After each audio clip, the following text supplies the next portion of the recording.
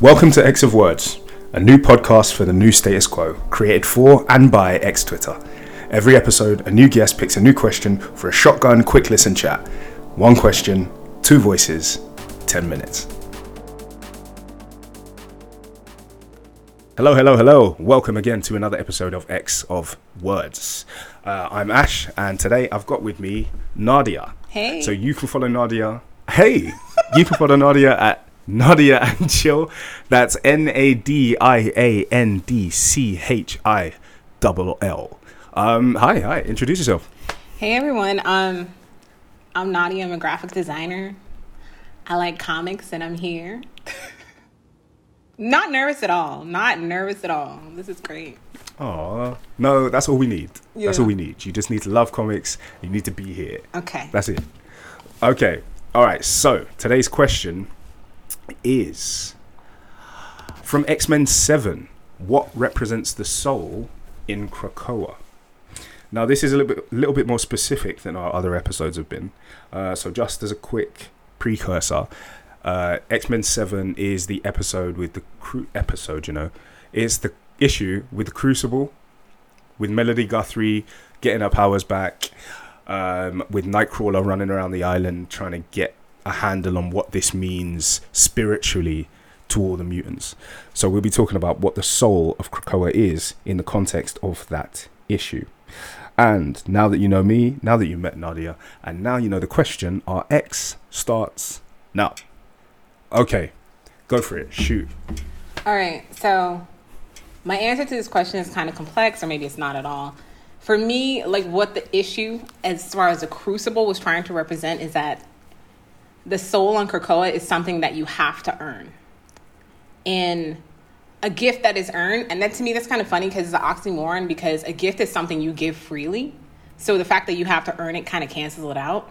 But I think when you look at the history of like mutants throughout the comics, they've never been given anything freely.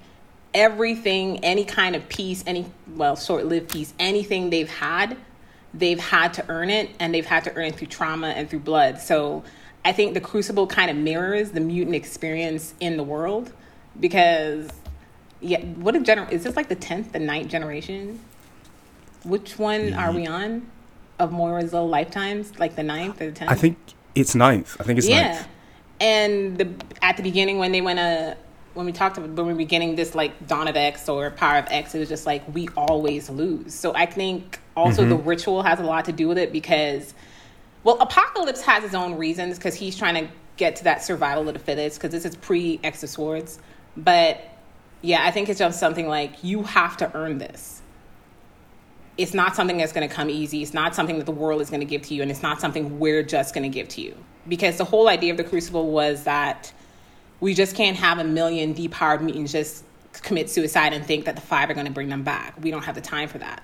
So if you want to come back, if you want to jump the line, you have to prove that it's worth to you. And you have to prove that you're strong enough, because we need strong people. Yeah. Yes. I'm going to let you chime in. No, I totally agree. It was this contradiction of your mutanity being a genetic gift, something that you never had to work for, but because of the prejudice inherent in that thing, it's something that you had to spend blood.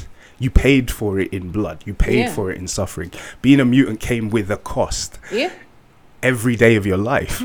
And so to get it back, if you want that back, you should incur a cost. And it was, I think it kind of started to play into this idea of mutant identity being deeper than powers, deeper than just your genes. It's something that connects you. It's a culture. It's a culture of fighting adversity. It's a culture of overcoming. It's a culture of resilience. It was all of those inherent little gritty parts of you that went beyond whether you could shoot lights out of your nose or something. Not a bad power. And I think it's kind of like they're all kind of struggling with it, because like we were saying, like at the beginning, Wolverine and Cyclops are talking, and Wolverine is like, I'm not going. But in the last panel, you see him there, and they're all looking up at Era, because she's gone through the Crucible. She's proven that, she wants this. She deserves it. and then she's kind of like just like she's flying above everyone, and everyone's kind of looking at her in admiration. And even though they have doubts of how they got here, or if this is right, or if this is too much, you see the last panel and she's just flying in the air, and Krakoa's looking all mystical, kind of like Krakoa's always glowing. It's kind of like, okay, yeah, we can't deny that there's something beautiful here. There's something just transcendent about this. There's something, and this is an experience that the world outside of Krakoa will never know. Humans will never get to feel this feeling. Yes. And everybody's struggling with it, but everybody's kind of like, yeah, we can't deny there's something just special about us. Yeah, and I think there's like there's like a cool thing in there, to your point. It's about the birth of a new myth. Yeah. And the religions that people carry that are based on ancient myths and ancient legends, but then being there for the birth of a new one. And how you reconcile these stories that you hold dear as you watch another set of stories spin to life right in front of your face. Because everybody's living in that moment. Like, yeah. I mean, I feel like if it happened outside of Krakoa, everybody would grab their phone and try to like Instagram live it. But in Krakoa, everybody's like, no, we have to. This is an experience. This is a moment. Like, we have to live in this moment. And then this is like me being a little geeky. In the beginning of the comic, you have Kurt, and he's looking at this building, and it's like has two giant forks at the top of it. And then he goes into this building. He's like, "It's perfect. It's everything. If this Krakoa wanted to build something perfect just for me, this is it." And then I noticed, like, Arrow, when she's in the Crucible, her sword has two forks in it, and I was like trying to figure out like, what are they trying to say? But I was looking up the meaning of forked, and it's kind of like a fork in a road, a fork in a river, kind of just like two different paths. So it's like, and the whole time she's fighting, Apocalypse is telling you can give up, we can heal you. Charles will give you a black card. You can live a good life. You don't have to do this. Not a black card. You don't have to do this. You'll be fine. You're welcome at Krakoa. And it's kind of like it's kind of like, are you going to give up or are you going to persevere? And like I said, I probably wouldn't let Apocalypse stab me. For I can't think of a reason I would. But then again, I don't know what it feels like to fly. So there isn't a part of me that's missing, but there's a part of them that's missing. Exactly. And then I think, but then that's the Crucible. That's the soul right there. But then there are all these little, when we look outside of the Crucible, there's all these little inconsistencies. Because in my opinion, more than being a mutant, the one thing that joins everybody together is trauma. Every freaking mutant has trauma. But then they're going through this thing right now where they're kind of like devaluing people's trauma, or they're not honoring it. Like, you have, I don't know if you're familiar with Domino, when, you know, she gets taken in by the... Yeah, they strip her down. Like, she was like, and then Jesus. She dies, and she's like, don't take away my memories. I want to remember it. I want this pain. And then she comes back and she's like, hey, what's up, guys? Pass me a margarita. And Wolverine's like, what's wrong with you? And she's like, I don't know what happened in the last couple of weeks. And it's kind of like they made the choice for her how she should come back, what her... I mean, if you're going to call it memories, soul, when you come back, that's your soul coming back to life. Like, they kind of like... decided for her what her soul should look like. Am I making sense? Yeah. They kind of like... No, you are. They stripped a little bit of her free will away. They stripped a little bit of herself away because she was on that mission for them. She was trying to get shit done for them. She earned... It wasn't a crucible, but she earned the right to be brought back how she wanted to be. But then they kind of like, okay, we don't really need this, because there's definitely a utilitarian thing about when you come back, when the Five brings you back, because we need the most useful version of you, because we have shit to do. Yeah, I mean, yes, I think there's a massive part of individual liberties being given up for the benefits of the nation state. Like, Colossus has been a bit of a victim of that. Yeah. Somebody who was met with a unfortunate personal circumstance because they needed to think of the good of Krakoa. There have been people who've been left places where maybe they shouldn't have been because Krakoa needed to... Listen, I wouldn't have stamped her card either. If she came to the boarding, I would have slid her boarding pass right back across the desk. But I don't know who said it. One of the episode you did further, they were like, they brought Jean back and she's in the Marvel Girl costume, so you don't know which version of Jean they brought her back. So they could have brought back a version of Madeline Pryor before Scott was a deadbeat dad and left her with the baby.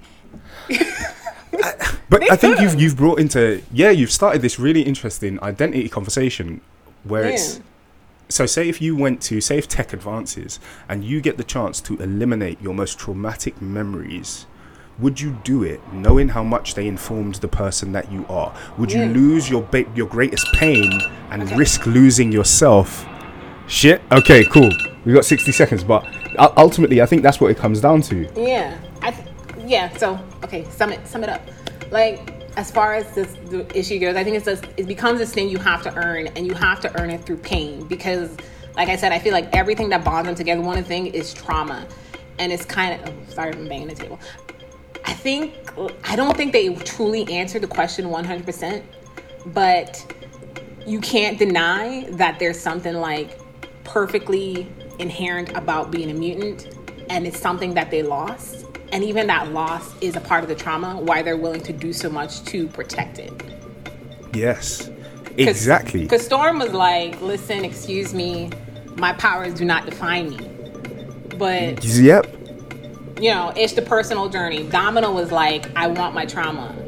Arrow is like, stab me in the heart. So everybody has like a different weight to it. Yeah. I think that's the best way. Yeah. Wow. I mean, I hadn't even really thought about the domino thing. So honestly, I'm going to go back and reread that, because I think that's a really, really good parallel to draw. I'm waiting for her to get pissed at somebody over it, but we're going to see. It don't take much for Domino to shoot somebody in the face. I'm sure it's going to be back. Anyhow, thank you, Nadia. Thank you. It's been a pleasure to speak with you. I've been Ashley. I've been Nadia. Oh, and this has been Extra Words. I almost had it.